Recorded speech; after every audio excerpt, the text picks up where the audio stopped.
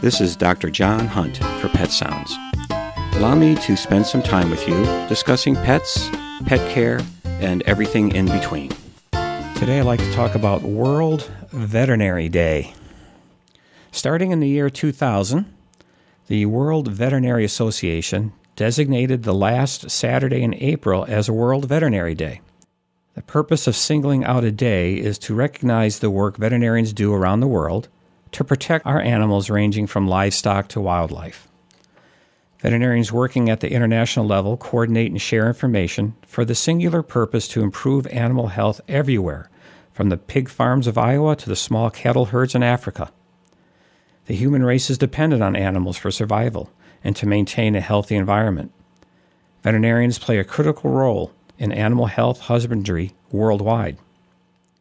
Although private practitioners like myself may not take part in or even know about World Veterinary Day, we still are part of the international care of animals.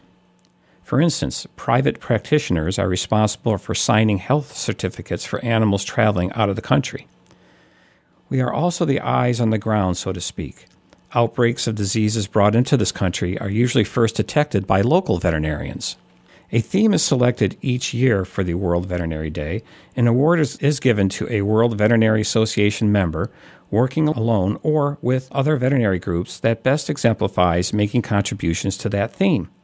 In 2017, the theme was Antimicrobial Resistance from Awareness to Action. The Order of Veterinarians of France won for their significant contributions around France's plan to reduce the risks of antimicrobial use in veterinary medicine.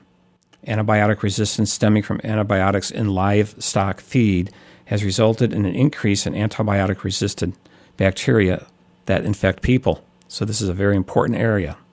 This year's theme is the role of the veterinarian profession in sustainable development to improve livelihoods, food security, and safety.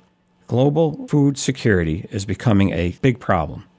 As the world population grows and farmland diminishes, aspects of food development need to be attended to. I was a little ashamed that I didn't know about World Veterinary Day.